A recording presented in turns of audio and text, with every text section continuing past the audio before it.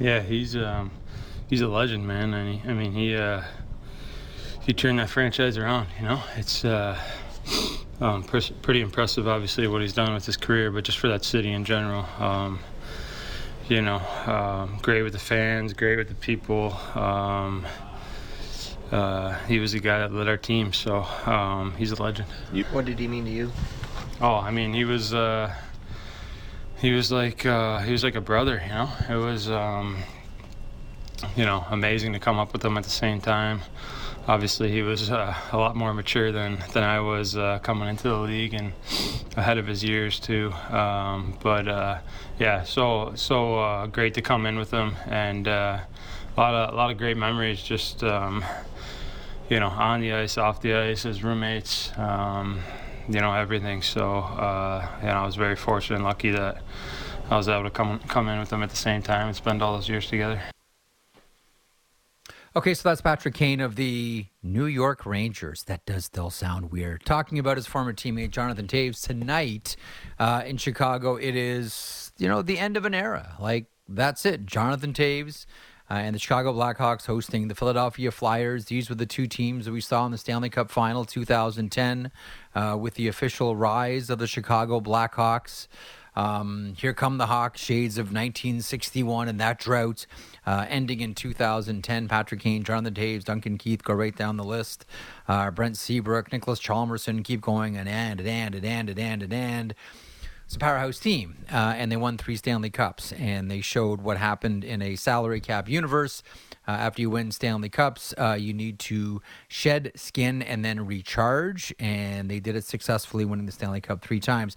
And as someone, and I wish I had the person's name handy, and I apologize that I don't, Jonathan Toews, last man standing, and as someone tweeted me this week, the captain is going down with the ship. He is, from that era, the last player on this team. I don't think for a second that Jonathan Toews, in his mind, is done playing hockey. I still think that Jonathan Toews wants to play.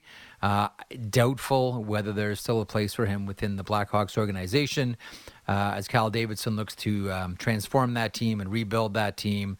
One would suspect that if Toews is playing somewhere next year in the NHL, it's somewhere else. I know the romantic story is Winnipeg. Just bracket that for a second here. End of an era tonight. 15 games around the NHL this evening. Some positions still up for grabs in every division except for the Atlantic. So the Metro, the Central, and the Pacific. All look to have some seeding ramifications for the games tonight. Second last day of the regular season and the end of an era in Chicago. Jonathan Toews, we suspect, his last game in a Chicago Blackhawks uniform. Now, I was taught very early in my radio career, which started in like 1994, 1995, at the Fan 590 in Toronto. That's back when it was owned by Telemedia. And it was up at Yonge and Eglinton. And one of my program directors there would always pound into me, don't let your listeners write your punchlines, i.e., don't rely on having a good show based on who's going to call and have something interesting to say, based on the opposite. Now, that was the era before Twitter. And so yesterday on the QOD, and I want to get to the Penguins here, folks, and I'm going to get to the Islanders as well, Elliot Friedman on the other side. Yesterday's question of the day sort of revolved around the Jordan shoes that went for $2.2 million. And the question was something along the lines of, what would you pay stupid amounts of money for? And there were some quirky answers that came in. Mike Milbury's shoe from the infamous MSG incident between that poor fan who had his shoe ripped off after he was thrown down by Peter McNabb. That was a Rangers-Bruins game, by the way, folks. Someone also submitted Harvey the Hound's tongue. Hello, Mac T, if you're watching or listening. So today's QOD, thought we'd have some fun with this one, and the responses so far have been excellent. If the Hockey Hall of Fame had a wing of strange, or a wing of ridiculous, or a wing of weird, what would you put in it? To which Colin Inslee responded, Brett Hull's left skate. Oh, just trolling Buffalo hard. Oh, the pumpkin that was carved into that final goal as well. That would be a good one to have in the Hockey Hall of Fame. The T-shirt, the whole deal. Still love how Hall trolls Buffalo Sabres fans with that one. That's a good one. Charles Bradley Stewart submits Roger Nilsson's white towel. Well, it's part of a statue in Vancouver, the We're Getting Screwed statue. Where does a sense of martyrdom come from? So have your say at the QOD. We'll go over some of these in a couple of moments when our producer, Matt Marchese, stops by. Going to be an interesting one today. So, random player of the day returns. Dave Jackson's going to stop by in hour two, former NHL official, now ESPN rules analyst. And we'll talk about the nature of officiating down the stretch, this close to the playoffs and into the playoffs. And also the question about players' reputations and how much they come in to play when you're deciding on calls, or maybe more importantly, when you're deciding to not make calls. So Dave Jackson stops by in hour two, and Tyler Stewart comes up at the bottom of the hour. Now, if you don't know Tyler, he's a former E-Bug for the St. Louis Blues, and yes, Maple Leafs have signed another goaltender to an ATO. We talked about it yesterday, Samuel Richard from the new University of New Brunswick Reds. Outstanding U Sports goaltender. He will back up Joseph Wall tonight in the game against the New York Rangers, the Maple Leafs and the New York Rangers. So we thought we'd have a conversation about e-bugs and the nature of e-bugs and what e-bugs talk about. Do they have a group chat? If so, what do they discuss? And are there payoff discrepancies from team to team to team, i.e., does an e-bug in Toronto make as much as an e-bug in St. Louis? Or does an e-bug in Dallas make as much as an e-bug in Los Angeles? You see where I'm getting to, right? We'll talk to Tyler Stewart about the e-bug phenomenon coming up at the bottom of the hour. In the meantime, let's get going here. Elliot Friedman on the other side. This is the Jeff Marek Show on the Sportsnet Radio Network. E-bug talk at the bottom of the hour. Also the Hall of Ridiculous, or the Hall of Strange, that conversation coming up. And also stealing other people's mail. We'll get to that in a couple of moments as well with Marchese. Meantime, Elliot Friedman, Hockey Night in Canada, and 32 Thoughts. Do you have, Elliot, before we get going on the Islanders and the Penguins, anything that would belong in a Hall of Ridiculous? Now, Joel Darling, I got to get this in here. Joel Darling, listening to the show, just texted in. This is a good one for the Hockey Hall of Ridiculous. Dave Hodges' pen that he flipped belongs that's a good somewhere one in the Hockey Hall of Ridiculous. Great one, Joel Darling from Hockey Night in Canada and the NHL on Sportsnet. Is there something that's weird, quirky, bizarre for you that maybe belongs in the Hockey Hall of Fame if they had a ridiculous wing? Well, first of all, I hope Joel's pension is fully vested now that he made that suggestion.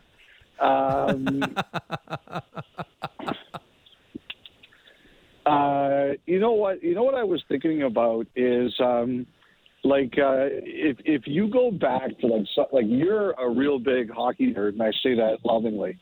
If you go back to some of the old days, just some of the documentation of how the NHL was formed. I bet you some of that stuff is written on cocktail napkins and things like that. And if you go back, there was what I was thinking of in the '60s was apparently there was an agreement made over drinks where the Leafs agreed to sell Frank Mahovlich to the Blackhawks for $1 million, and the morning after they went back on it. And I'm sure that was scratched out over a napkin. One of the things I remember covering when Isaiah Thomas and the Raptors had their divorce, Thomas submitted a proposal on a scratch of paper or something like that basically was Maple Leaf Sports and Entertainment. And I can't remember the exact story, but how many great conversations or ideas have been written down on a cocktail napkin or a scratch piece of paper. And those are the things I would like to see. So by the way, to your point about the Frank Mahovlich trade, I'm glad you brought that up. Here we are on April 13th, second last day of the NHL season, and we're talking about the Frank Mahovlich proposed trade. But here we go. That was written, you're right, it was at the bar at the Royal York Hotel on Front Street. It was over a lot of drinks, and everybody involved were overpoured, as we like to say, and it was for $1 million. And they had at the hockey, not at the Hockey Hall of Fame, but I saw it at the Hockey Hall of Fame Resource Center. I think when I was there with one of the times I was there with Phil Pritchard, Phil showed it to me. They have that. That is at the Hockey Hall of Fame Resource Center, and I'm with you. I find that stuff endlessly fascinating. I can look at all that old historical documentation, 100%. Like Jeff, like you don't drink, and I'm practically an alcoholic. I have to say that I can't tell you how many things that I've sorted out in my life, whether it's an idea for, what I'm thinking about my life or my career, or even an argument I've gotten into with someone where you settle it at a bar or at a table at a bar. A lot of my I've got a lot of issues, Jeff, but a lot of my issues have been sorted out in those kinds of situations. That's awesome. So one day we're going to be wondering about, where the email trains went around trade deadline time for proposed deals going back and forth. Those we've talked about those before in GMs writing books and belonging to the history of hockey, etc. But those are good offerings. And yes, the Hall of Fame does have what you're referring to, and bring me more of that. The big story today is, there's a few big stories. The end of an era in Chicago. Jonathan Toews, I believe his last game as a member of the Chicago Blackhawks. But we've got to talk about last night and the Pittsburgh Penguins and the New York Islanders. The Islanders beat the Montreal Canadiens, and that's it for the Penguins. They'll finish out tonight facing off against the Columbus Blue Jackets. Before we get to the Islanders, what happens next with Pittsburgh? I think what do they do here? Well, I don't think we're going to have to wait long to find out. I really don't. If you look at Fenway's history, particularly with the Red Sox, when they want to make changes, they make them quickly. And so I think we're going to know fast, regardless of whatever way this is going, in terms of at least what changes will be made. I think we're going to know really fast. So that's number one, what I'm thinking. Number two, I think the Penguins had already decided that they were going to make some changes in the way they approach things. There's been a lot of talk that they will build out their analytics department, that's really coming. I heard that at the outdoor game, that was a project that the organization was going to work on. So I think that's going to happen regardless. But like in terms of what they're going to do with management, I think we're going to know quick, Jeff. Okay. We will we'll stand by for that. And I did miss this, so I want to throw this in here to which you referred about the Blackhawks announcing Toews. Kyle Davidson this morning announcing that Toews will not be re-signing this offseason, and tonight will indeed be his final game as a Blackhawk. Let's just have a quick convo about that. Your thoughts on this one? I had someone earlier tweet into me the captain's going down with his ship. He's the last player remaining. It's the end of an era, 2010. Here come the Hawks all over again. It's, shades of 1961. I can recall, because we were both working for Hockey Night at that time, and I remember going into those playoffs, going back and either listening to interviews or, reading news articles after the Blackhawks won the Stanley Cup in 1961. And there were a lot of players, like if you heard the nature of how they talked about winning in 61, that Ed Litzenberger team, it almost sounded as if they had won what they thought was going to be the first of many Stanley Cups through the 60s. It didn't happen. The Maple Leafs rattled off 4. But that Blackhawks team kind of had that same vibe and that same spirit. After they won in 2010, we still thought that there would be more and they were going to be the emerging powerhouse in the NHL. They won 2 more. Now Jonathan Toews is the last man standing from that group. It's appropriate. He's the captain. Your thoughts on, Jonathan Toews and his history as a Hawk and maybe what comes next? Well, I have to say I was a little surprised with some of the messaging this morning. I was under the impression that this decision had been made a long time ago by the organization. Like, if you look what happened with Patrick Kane, I think Kane wanted to stay another year, and it was made pretty clear to him that that wasn't going to happen. Yeah. And so, maybe there was another conversation. I mean, evidently there was another conversation about it in Seattle when they were there last week. But really, I think in a lot of ways the organization had decided last summer that this was going to be it, and they were going to move on. And so that's not a surprise to me in any way, shape, or form. I think the organization had made a decision some time ago that this was where they were going, and maybe I think Kane held out hope that might change. And maybe Toews held out hope that might change. And I think sometimes you hear, the organization's going to move on, but you don't really believe it until it happens, right? So I think the thing with Kane is this. With Toews is this, Jeff. I think it's all going to come down. I don't think he 100% wants to retire. I just think it comes down to his health. His body's been through a lot. When he was sick this year, it really knocked him. We already know he missed time during the COVID year, the COVID shortened season. And this year when he was out, it really did a number on his body. He was way out of shape when he started skating again. That's how tough it was on him. And I just think it comes down to that. Number one, is there a place available that he wants to go? And number two, how does he feel? And I think those will make the determinations as much as anything else. Okay, back to what we saw last night. Penguins are out and the Islanders are in. And this has been an interesting season for the Islanders. There were plenty of times where we said, okay, this team is done, this team is cooked, this team is too old. From a roster composition point of view, we speculated that, the aging curve has caught up to them eventually, and eventually is now. How do we look at the Islanders now through all of this? The season was interesting. The Bo Horvat trade was a monster. How do you look at the Islanders right now, Friedge? I think that, first of all, they probably made this a lot more interesting than they expected it to be.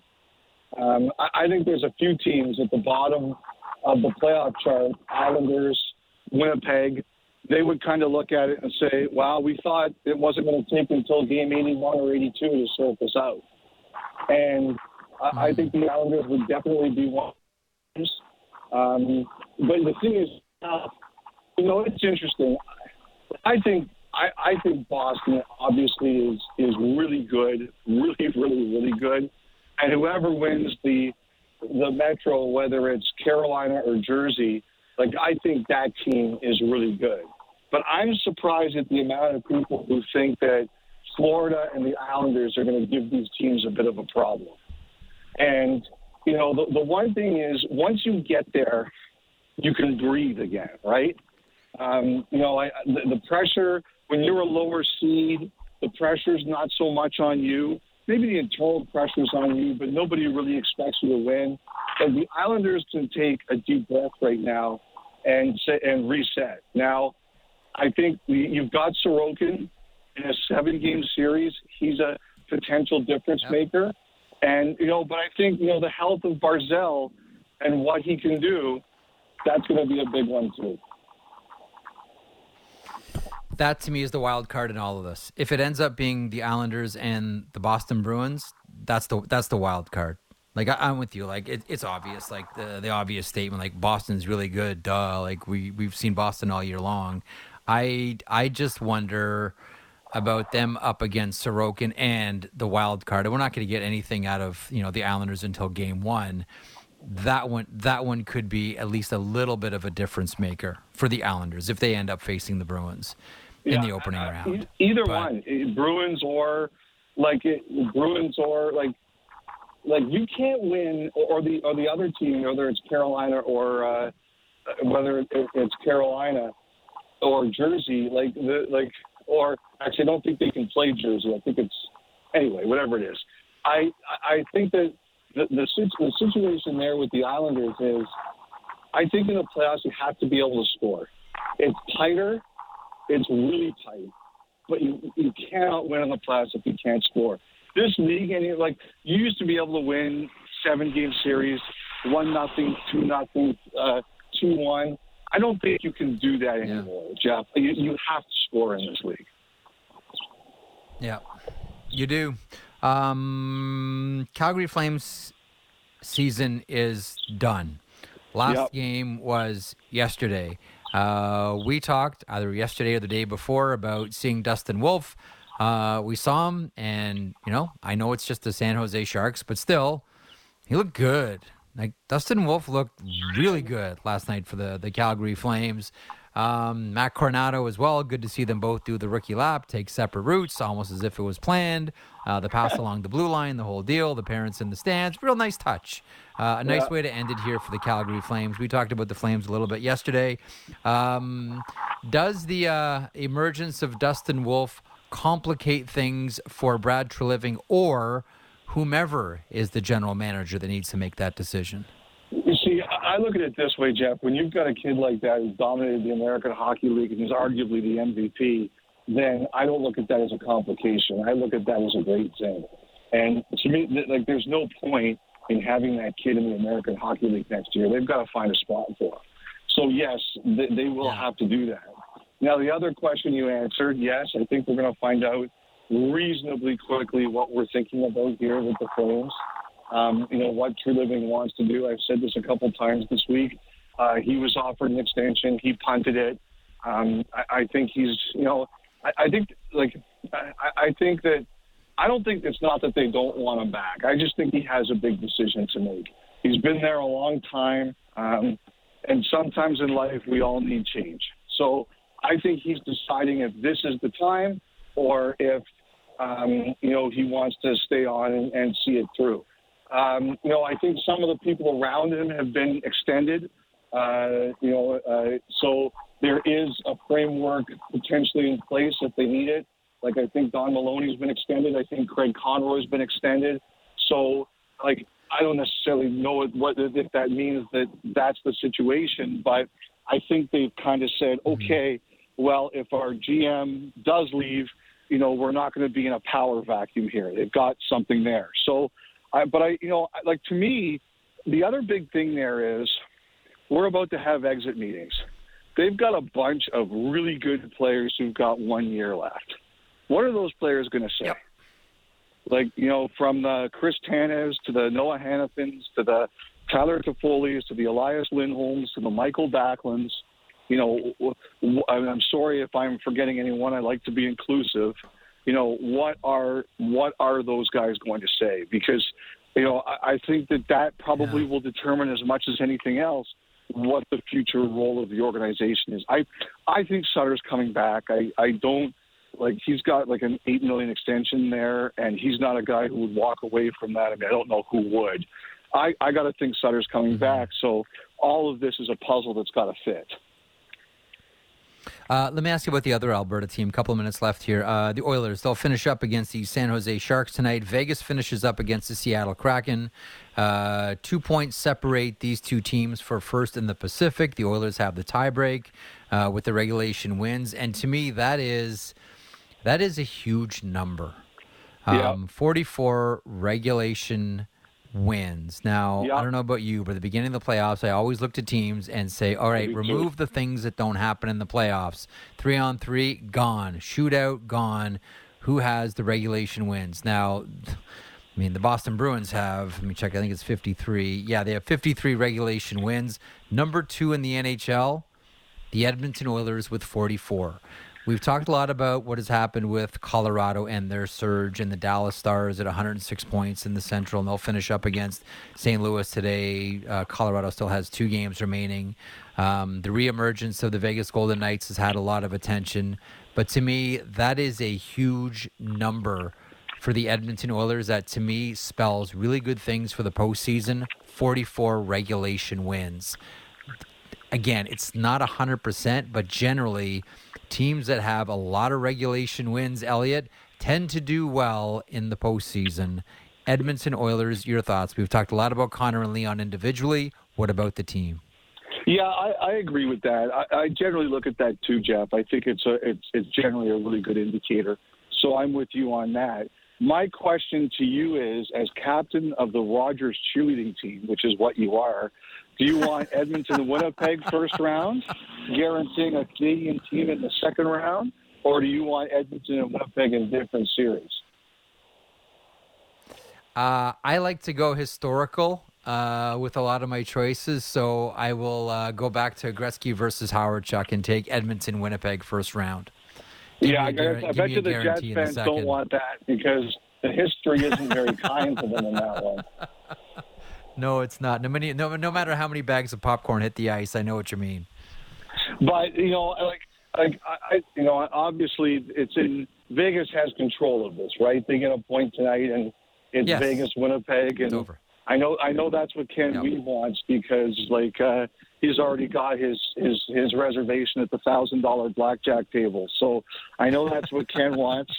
But I agree. Like the Oilers last year, there was always a feeling of this is a fun ride. Like it's business for them, and they're a legit contender. Like I agree with you. I think second in the league in regulation wins is a really impressive stat.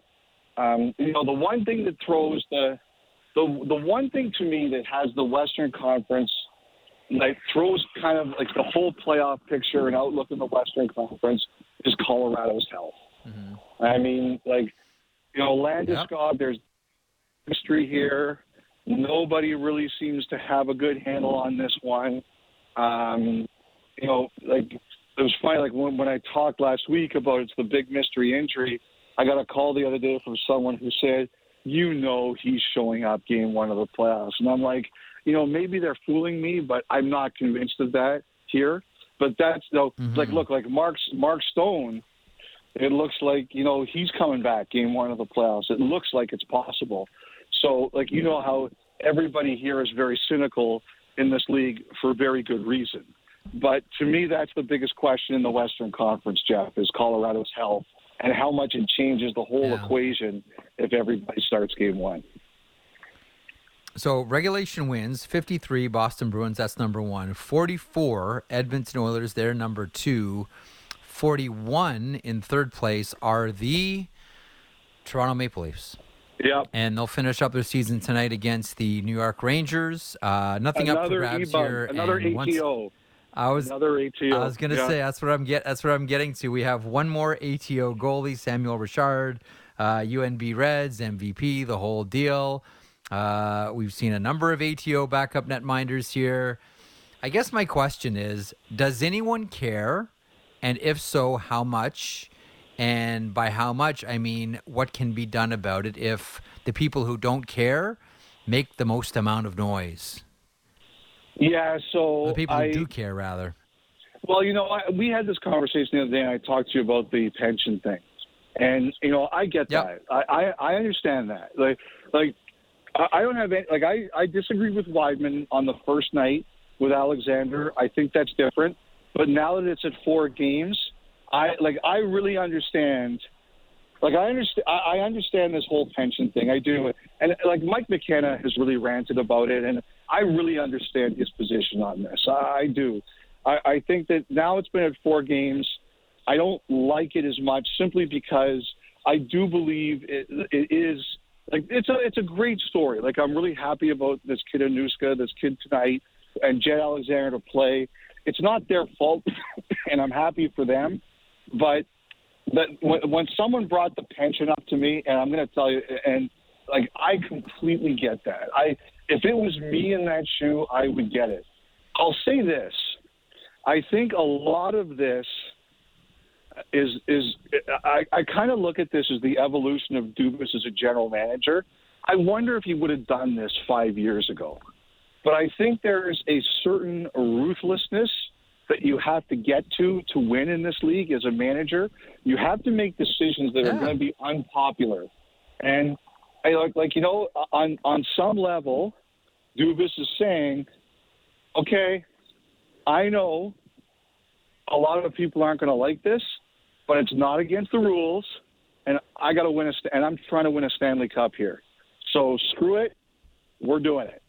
And I think there are times in your career as a manager you have to get up there and say that. I think the key point through all of it was the one that we discussed, I think, yesterday, and that they played Samsonov against the Florida Panthers. Yes, that was the big one. Something to the standings. So that to the credibility of the game, and again, the Islanders chasing and Pittsburgh Penguins and all that. That's the one that I look at and say they did right for a quote unquote good of the game. And then they took care of themselves after that. Okay, well, listen, you enjoy yourself. It is another lovely afternoon in southwestern Ontario. Enjoy. I know you like your long walks. Enjoy it if you get out there, and we will chat soon. I just did it. I got to tell you, I am a genius, Jeff. I was able to walk, do a radio hit, and clip my fingernails all at the same time. You were clipping your fingernails as we just spoke? Oh, yeah, it was great. As you're walking, like down the street, like crossing some other pedestrians and cars, and you're on the phone. You're like the most distracted person I've ever met. Oh, yeah. Honestly, there's no question about that. I don't even know how I get through a day, really. I don't know how you find your pillow at the end of one. All right, bud, you be good. We'll chat soon. All right, buddy. Take care. There he is, Elliot Friedman. They're very distracted, cutting his fingernails as he spoke to us, you, me, everybody watching, listening. I'm just talking on the phone, going for a walk, and cutting my nails. There he is, the People's Republic of Elliot Friedman.